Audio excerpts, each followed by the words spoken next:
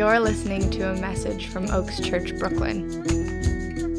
Our longing is to see heaven come to earth in our city. For more information on our church and community, please visit oaksbk.church.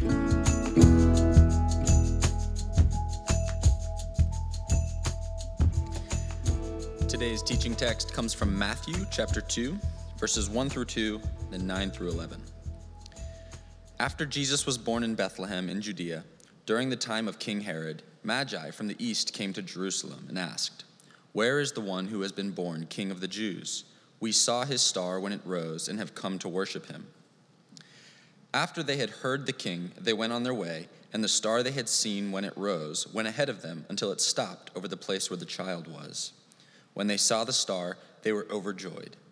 On coming to the house, they saw the child with his mother Mary, and they bowed down and worshipped him. Then they opened their treasures and presented him with gifts of gold, frankincense, and myrrh. This is the word of the Lord. Thanks, Robbie. Good morning, church. Good morning. How are we all doing today? I love this. I just get an applause for walking onto the stage. Okay.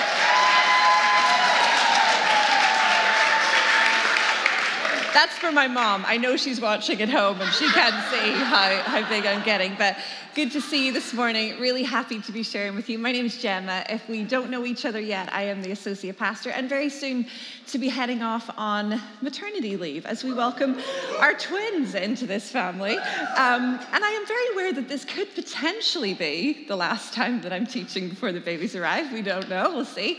But it's really good to be with you. I did contemplate dressing up as Mary or something. I feel like this was my big opportunity to do the nativity scene right.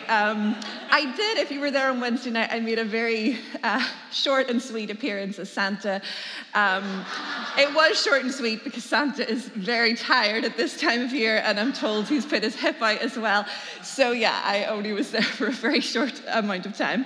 But I have to say that it has been really sweet, personally to be anticipating the arrival of a baby, actually two babies, but to be joining with the church around the world in celebrating Advent when we anticipate the arrival of Jesus. Advent is the official beginning of the Christian year. It is observed by churches and denominations all around the world and culminates in the celebration of Christmas Day when we remember the birth of Jesus. But Advent is also so much more than Christmas. The word Advent, as you probably know by now, it means coming or arrival, and its focus is the birth of Jesus in what we consider his first advent or first coming, but it's also a season where we anticipate the return of Christ in his second advent or second coming. So it's a time when we look back, but it's also a time when we look forward.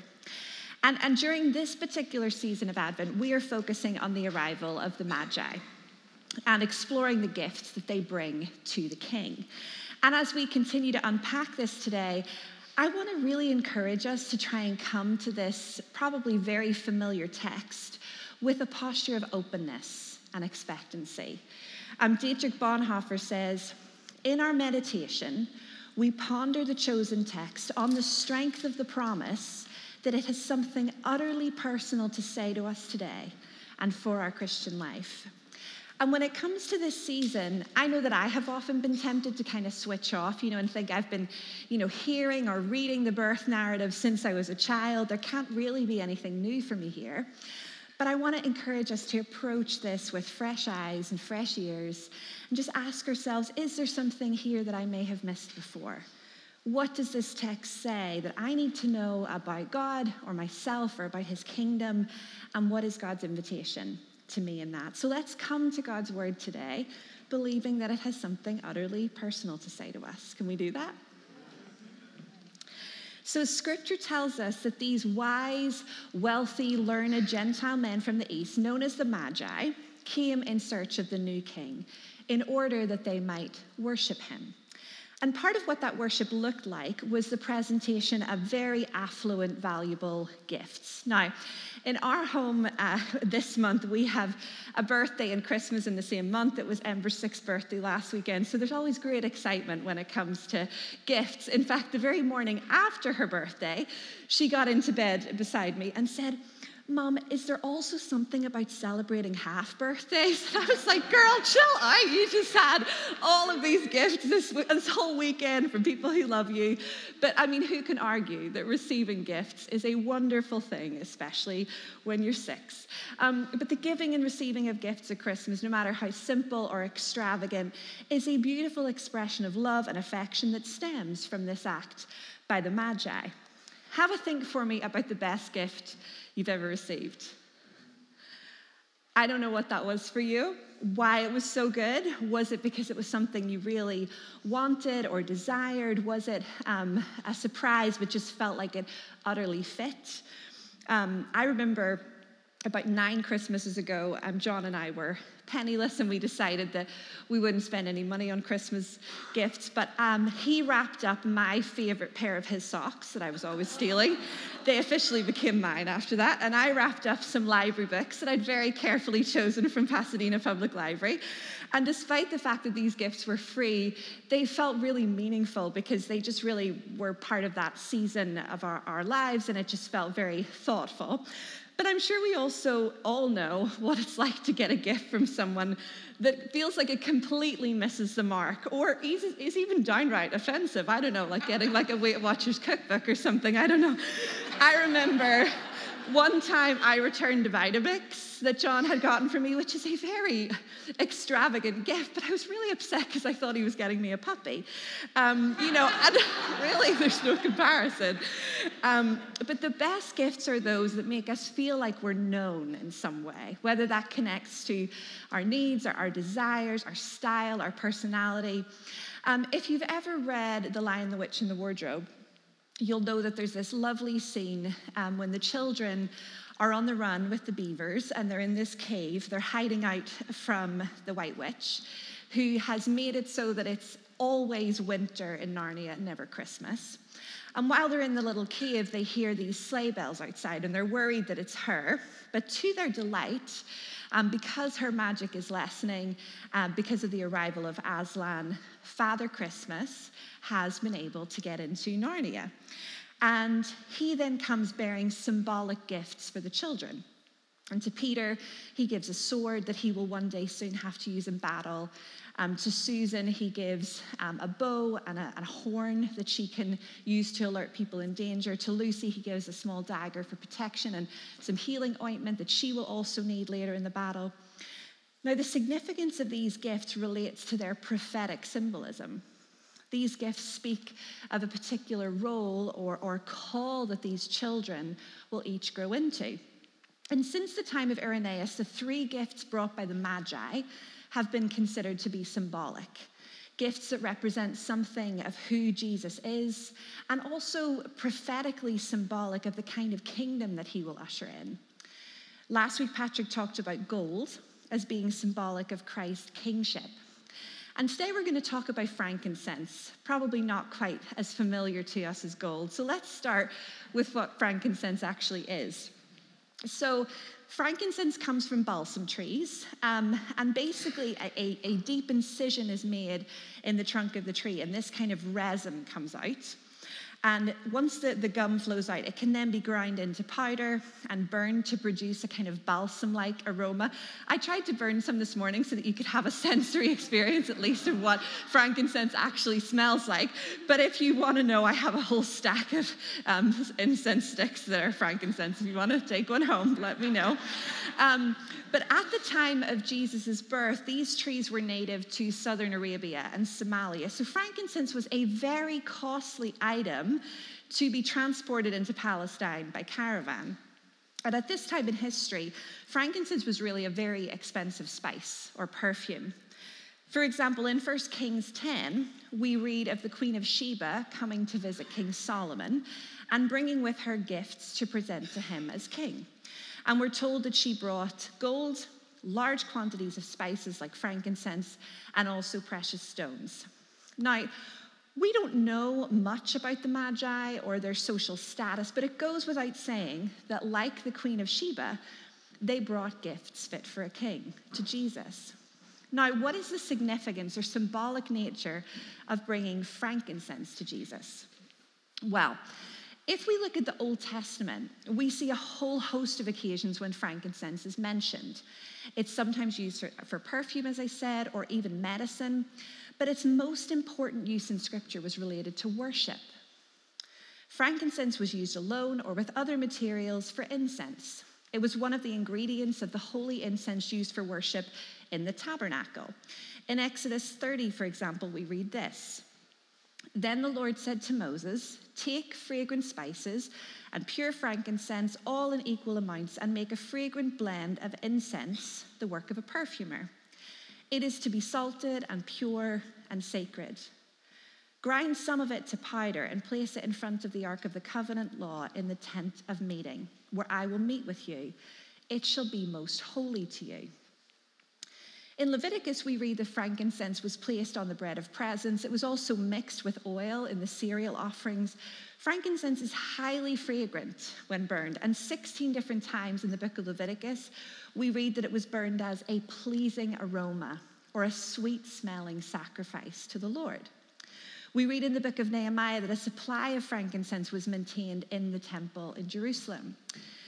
So in Old Testament scripture, frankincense was associated with sacrifice, with worship, and with prayer. And because of this, the Magi's bringing of frankincense is believed to reflect Christ's deity or his divinity. In other words, the bringing of this gift was evidence of their recognition that this baby king was in fact divine. Laying down the gift of frankincense in front of the Christ child in worship was a symbolic act of honoring Jesus as God. In Isaiah 60, which speaks prophetically about the coming of Christ, it says this: "Herds of camels will cover your land, young camels of Midian and Ephah, and all from Sheba will come, bearing gold and incense and proclaiming the praise of the Lord." So this gift was a proclamation of Christ's divine nature. The Magi have less to do with the coming of Christ as a human and more to do with the manifestation of Christ as God, the Messiah, the light of the world, coming to illuminate the darkness. One of the names that we often hear associated with Jesus at Christmas is Emmanuel, God with us, fully human and yet fully divine. "For unto us a child is born, unto us a son is given, and the government will be on his shoulders, and he will be called Wonderful Counselor, Mighty God, Everlasting Father, Prince of Peace." The God of all the universe humbled himself to become a helpless baby. He placed upon himself all of the restrictions and limitations of being human, and it is a beautiful thing for us to be able to feel a sense of kinship in the humanity of Jesus, of one who lived like us, who suffered like us.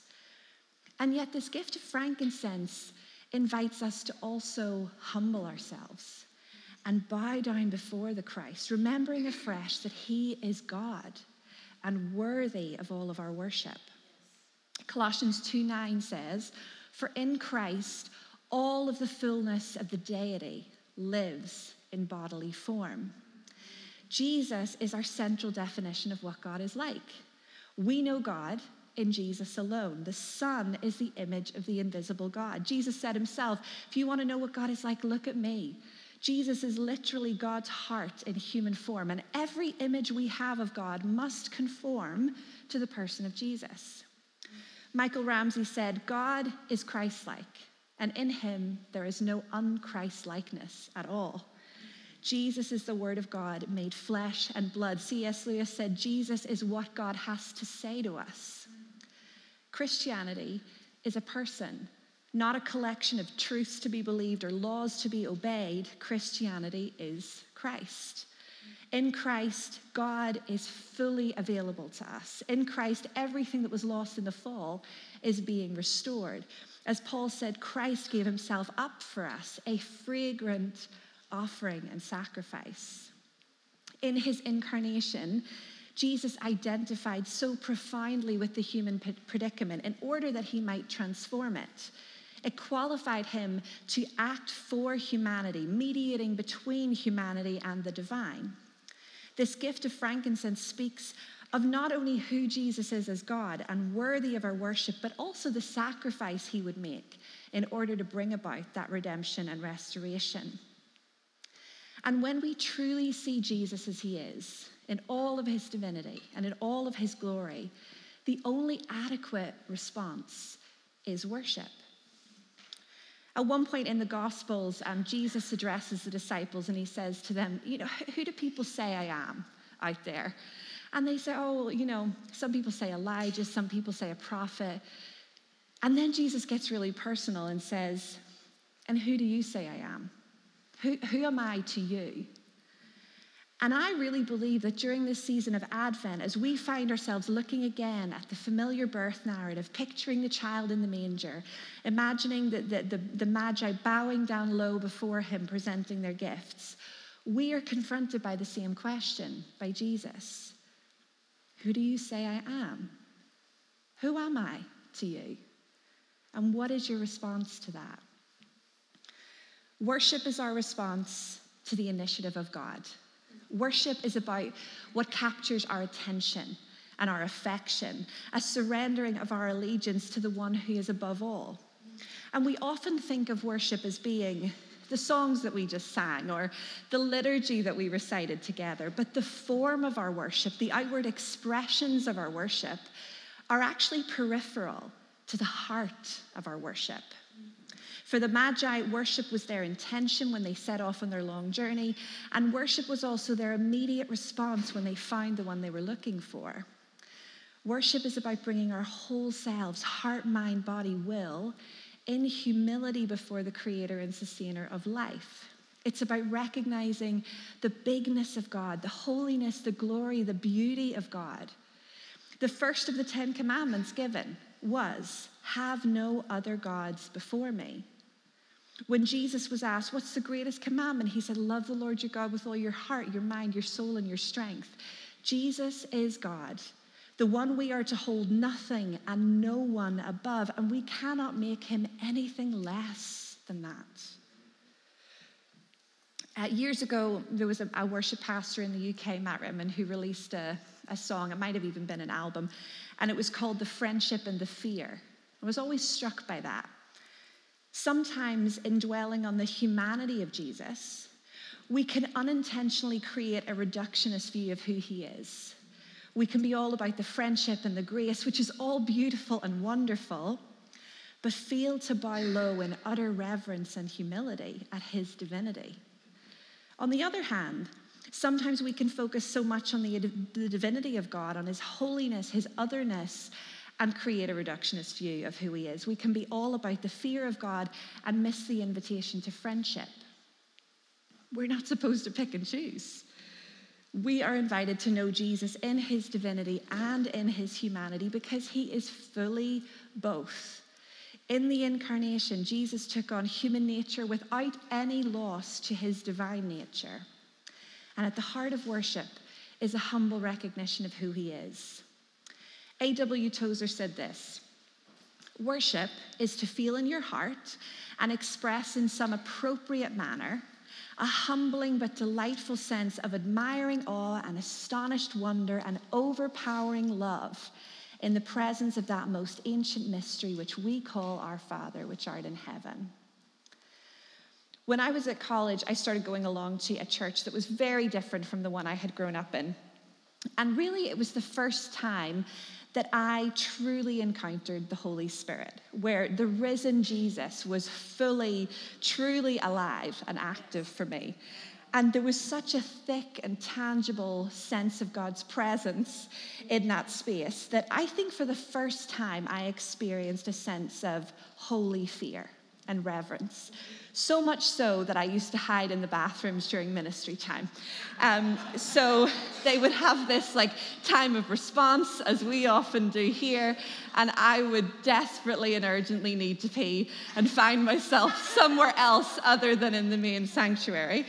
And the truth was I was a little scared because I was encountering a God in this space that felt like leapt out of the box that I had put God in. And I suddenly thought, like, how will this God show up in my life?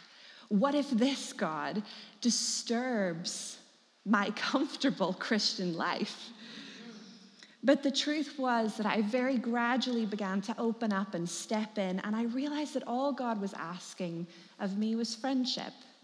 It was the friendship and the fear. God wanted my heart, my whole self. And there was just this continual whispered invitation, Gemma, come and see, come and taste, come and know me in all of my fullness. This is what Jesus said in John 17:3. Now this is eternal life, that they know you, the only true God, and Jesus Christ, whom you have sent.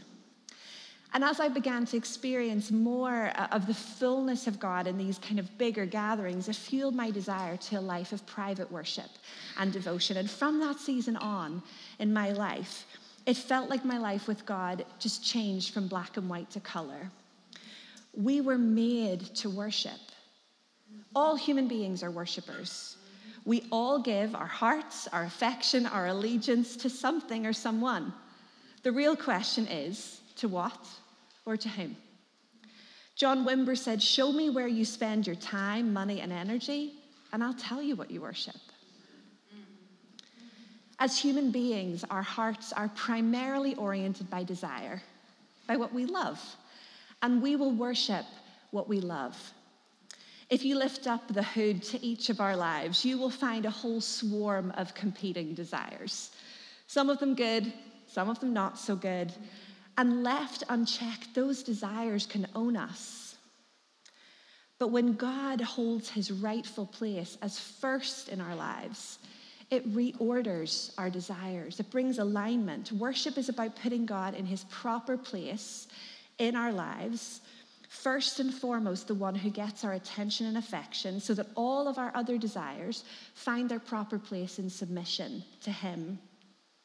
Jesus said it like this, seek first his kingdom and his righteousness, and all of these things will be given to you as well.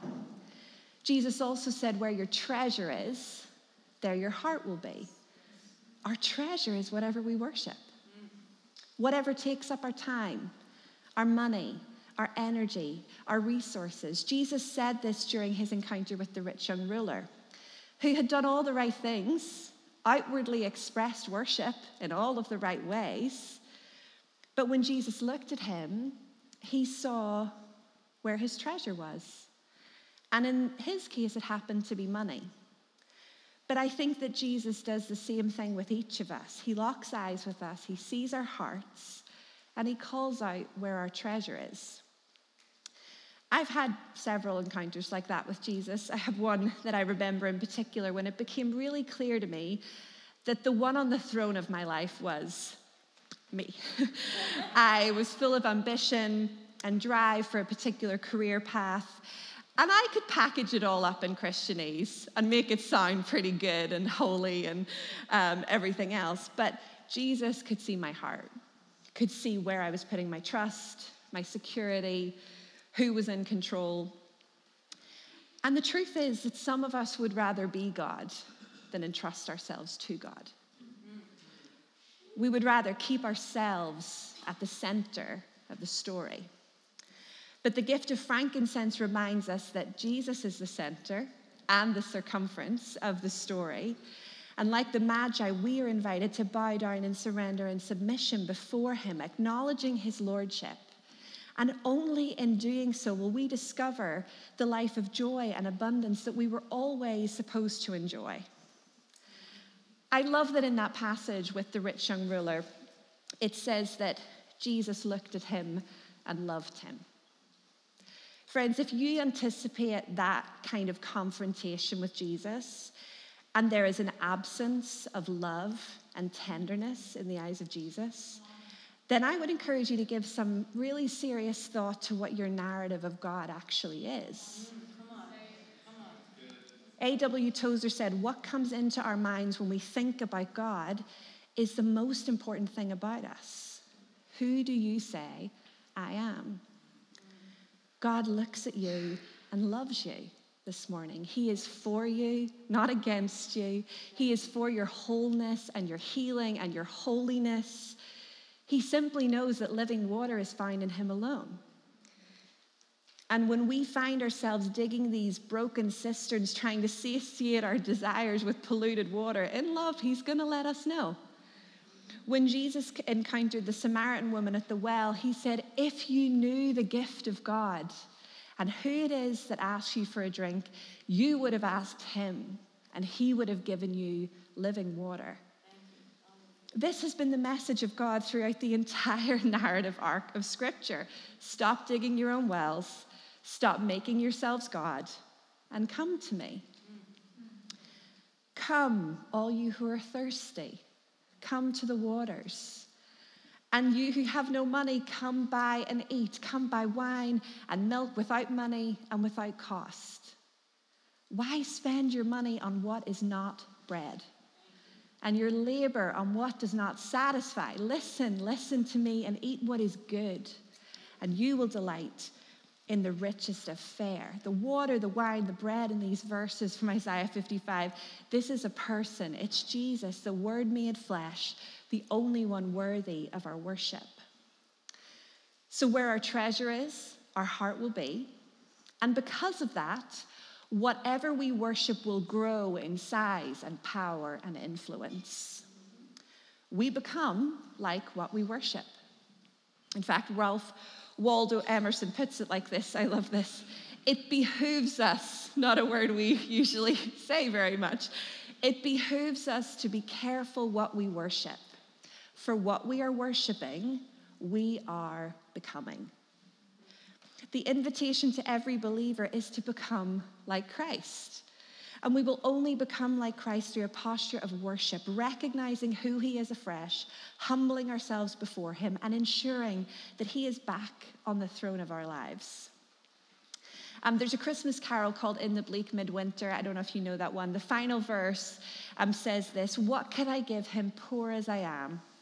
If I were a shepherd, I would bring a lamb. If I were a wise man, I would do my part. Yet what I have, I give him, give my heart. In response to God's gift of grace, we are called to worship in gratitude, not primarily in the giving of material gifts or offerings as the Magi did, but in the extravagant, wasteful giving of ourselves. Romans 12 says, therefore, I urge you, brothers and sisters, in view of God's mercy, in view of God's gift to you, offer your bodies as a living sacrifice, holy and pleasing to God. This is your true and proper worship. This is the gift that we bring to Jesus today in response to his gift of life to us. In many ways, the burning of frankincense is pretty wasteful. It's this very expensive powder that just becomes a vapor, just dissipates into the air. And yet that is the invitation, that our lives of worship and surrender as living sacrifices would become a heavenly fragrance to the world. 2 Corinthians 2:14 says, but thanks be to God who always leads us as captives in Christ's triumphal procession and uses us to spread the aroma of the knowledge of him everywhere. In Luke, we read the story of Jesus being anointed with perfume by a sinful woman. He's having dinner at a Pharisee's home. He's reclining at the table, and a woman of ill repute comes in with an alabaster jar of expensive perfume. And as she wept in gratitude, her tears fell on his feet, and she wiped them with her hair. She kissed his feet and broke open this expensive jar of perfume and wasted it all on the feet of Jesus. And those watching were indignant. They were like, why this waste? But Jesus makes it clear to them, not only do you not see her as she truly is, you also don't see me as I truly am. Because if you really knew who I was, you would know how appropriate and fitting her gift actually is. This beautiful, extravagant, wasteful act of worship is because this woman knows exactly who I am and why I've come. And because she knows who I am, she now also has discovered who she is. And I imagine that the lingering aroma of her worship would have clung to the garments of these men long after that dinner party was over. Much like if you've been camping and you come home and all you can smell is the campfire from your clothes. The sacred heavenly fragrance of this woman's perfume for days would have been a reminder to those who witnessed this scene that they had settled for being mere observers and spectators in the lavish worship of this woman who was willing to give everything she had in thanksgiving for who Jesus was and what he had done for her. There's something so attractive, so beautiful and compelling about someone who lives completely abandoned to Christ, completely entrusted to him alone, wasting their life on him. Worship, it doesn't eliminate our troubles. It doesn't cause all of our temptations to disappear. But worship invites Jesus into the mess of our broken lives and invites his lordship and his reign in ever increasing measure. And I think one of the greatest hurdles to this kind of life of abandonment is comfort, like I mentioned earlier. Sometimes we're just too comfortable. It's actually really easy to come into church and engage in all the outward expressions of worship without really allowing it to penetrate the deepest parts of us, to where our desires live. We can really easily come in and consume without it costing us anything in terms of our own personal comfort. And, as your pastors, we want this place to feel safe and good, but if it feels comfortable, I think we're getting something wrong. In Song of Solomon, the beloved, who's a reference to Jesus, is knocking on the chamber door, and the maiden resists getting up to answer. It says, "I've taken off my robe, must I put it on again? I've washed my feet, must I soil them again?" And in that moment, her comfort is more important than an encounter with the beloved. What might it look like for us to step into discomfort for the sake of encountering the divinity of Jesus? The promise that gives us courage is that when we find the pearl of great price, when we truly encounter the friendship and the fear, the humanity and the divinity of Jesus, we will willingly sell everything to have it. When we've tasted that the Lord is good, we will settle for nothing less. Yes. Paul wrote in Philippians 3 that he considered every gain in his life to be garbage compared to the matchless worth of knowing Jesus. Today we lit a candle for joy, and the invitation in worship is always to joy. God's gift leads us to joy. Abiding in worship is how we abide in the joy of God. Jesus said, "If you remain in my love," which is really what true worship actually is, "your joy will be complete." So this morning, as we meditate on this gift of frankincense, it invites us to ponder afresh who Jesus is and to contemplate what our response to that revelation is. It compels us to see him in all of his glorious divinity. And yet in this season of Advent, we recognize that we are people of the in-between. In between the first Advent, when Jesus came as a baby, and his second Advent, when he will come again to fully and finally establish his kingdom on the earth. And because of that, as Paul said in 1 Corinthians 13, right now we see only a reflection, as in a mirror. But then we shall see face to face. Now we see only in part, but then we shall know fully, even as we are fully known.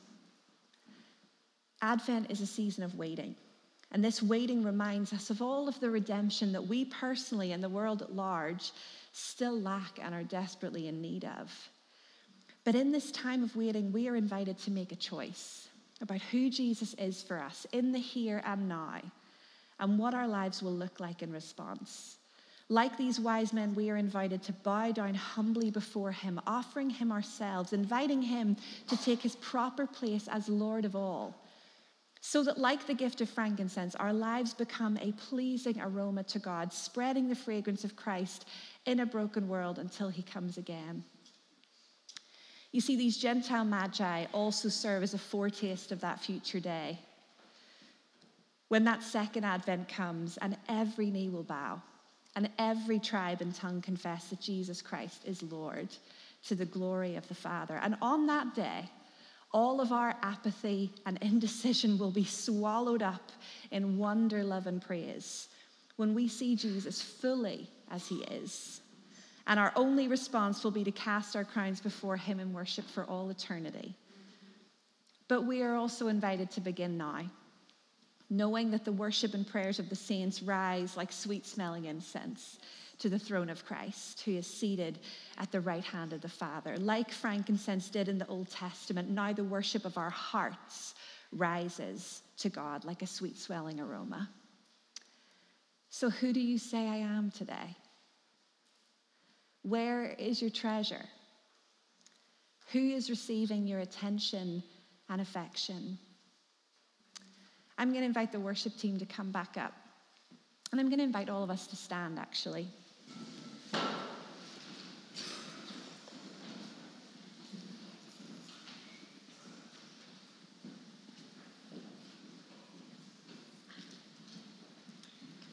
I don't know about you, but I desperately want to encounter Jesus in all of his divinity and in all of his humanity. I want to know him as he is.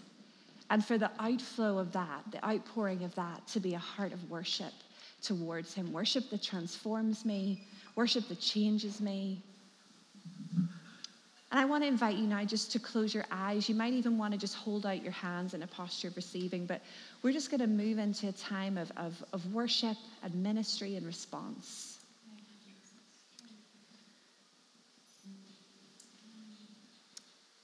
So come, Holy Spirit. Come, Holy Spirit.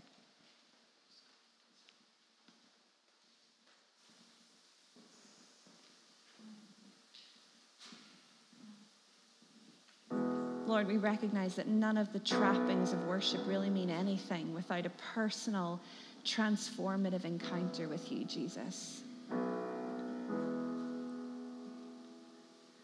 So we just invite your presence, Lord. I pray, Holy Spirit, that you would come now and rest on each of us, those watching as well. Jesus, we want to encounter you today. We want to encounter you afresh. Would you make yourself known to us, Lord? Would you reveal your glory and your beauty and your majesty to us? Would you help us to see you afresh, that we might be moved to humility and worship and an extravagant, wasteful offering of ourselves before you?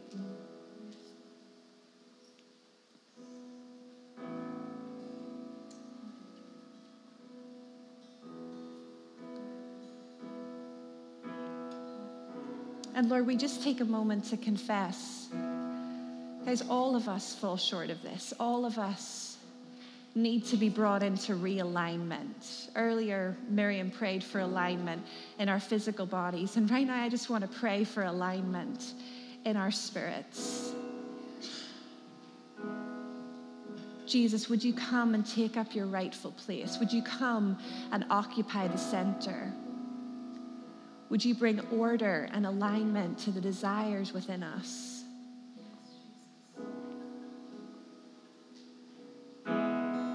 And Lord, we just confess that we have put ourselves in the center. Lord, we confess that sometimes we'd rather be God than entrust ourselves to you. Lord, would you forgive us? Forgive us when we've failed to put you in the throne of our lives.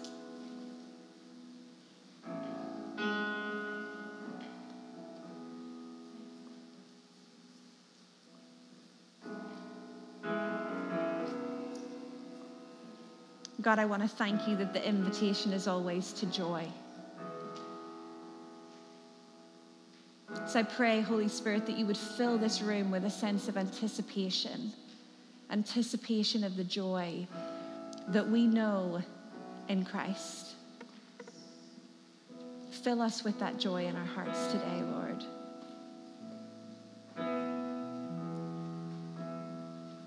I'm going to invite the prayer team to come up. If you're on the prayer team or if you're one of our ministry leaders, please come and just be available to people at the front. The prayer rugs are here also, and you can use those rugs as a place of confession, as a place of surrender.